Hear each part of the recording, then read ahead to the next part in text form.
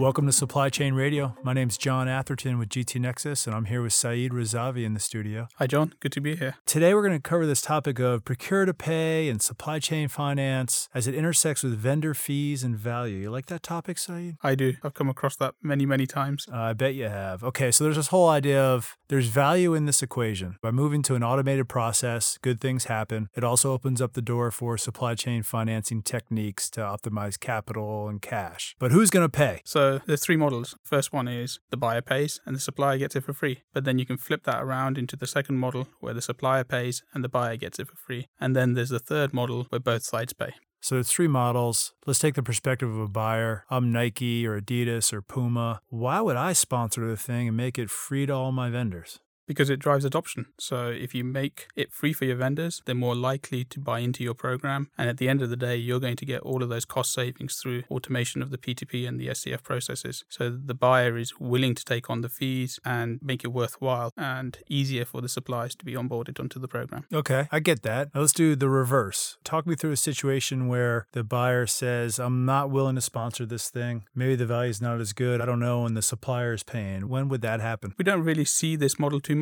And the reason being the buyer's really got to believe that there's more value in it for the supplier than there is for the buyer. Typically, you would see this in an SCF program where the buyer sees the value, for example, for suppliers to be paid early through bank funding as a great enough incentive for the suppliers to adopt the program. So that makes sense for me. If there's value in it for the supplier in terms of getting access to capital at a lower rate or getting paid early, especially in a supply chain finance scenario, the third model is really just kind of a blend of the two. There's value for both the buyer and the hundred of vendors and suppliers that they work with.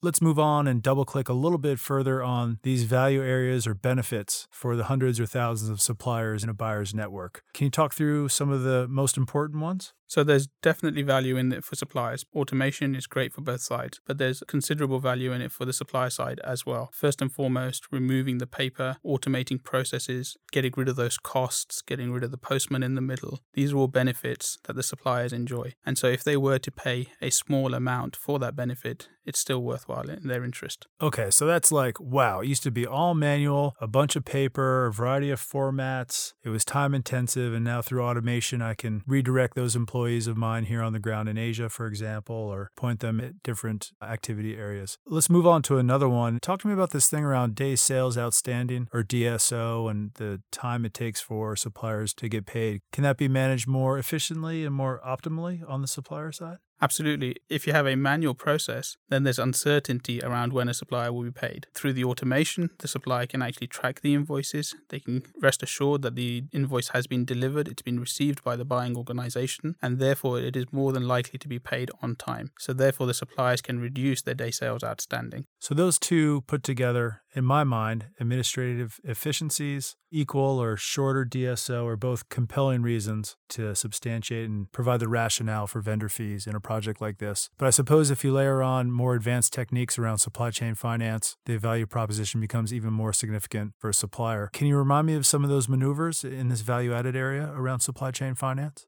Even with the procure-to-pay automation, there's value in it for the suppliers. But where supply chain finance comes in is bringing additional value and additional incentive for those suppliers to be onboarded onto a program. So previously where we said the suppliers get cost savings and the ability to track the status of their invoices through an automated solution, now what we're saying is we can bolt on additional services on top of that. So things like supply chain finance. So once the invoice has been received by the buyer and it's been approved, the buyer can actually say, I can pay you this invoice early in return for a discount, or I can refer this invoice to a bank to be funded and the bank can pay you early in return for a small discount. So those all together sound totally compelling to me. I know it's different for every buyer and its community, but when you roll up the value across the entire network, I think that is more than enough to substantiate and provide the rationale for an investment from the vendors and also from the buyers themselves.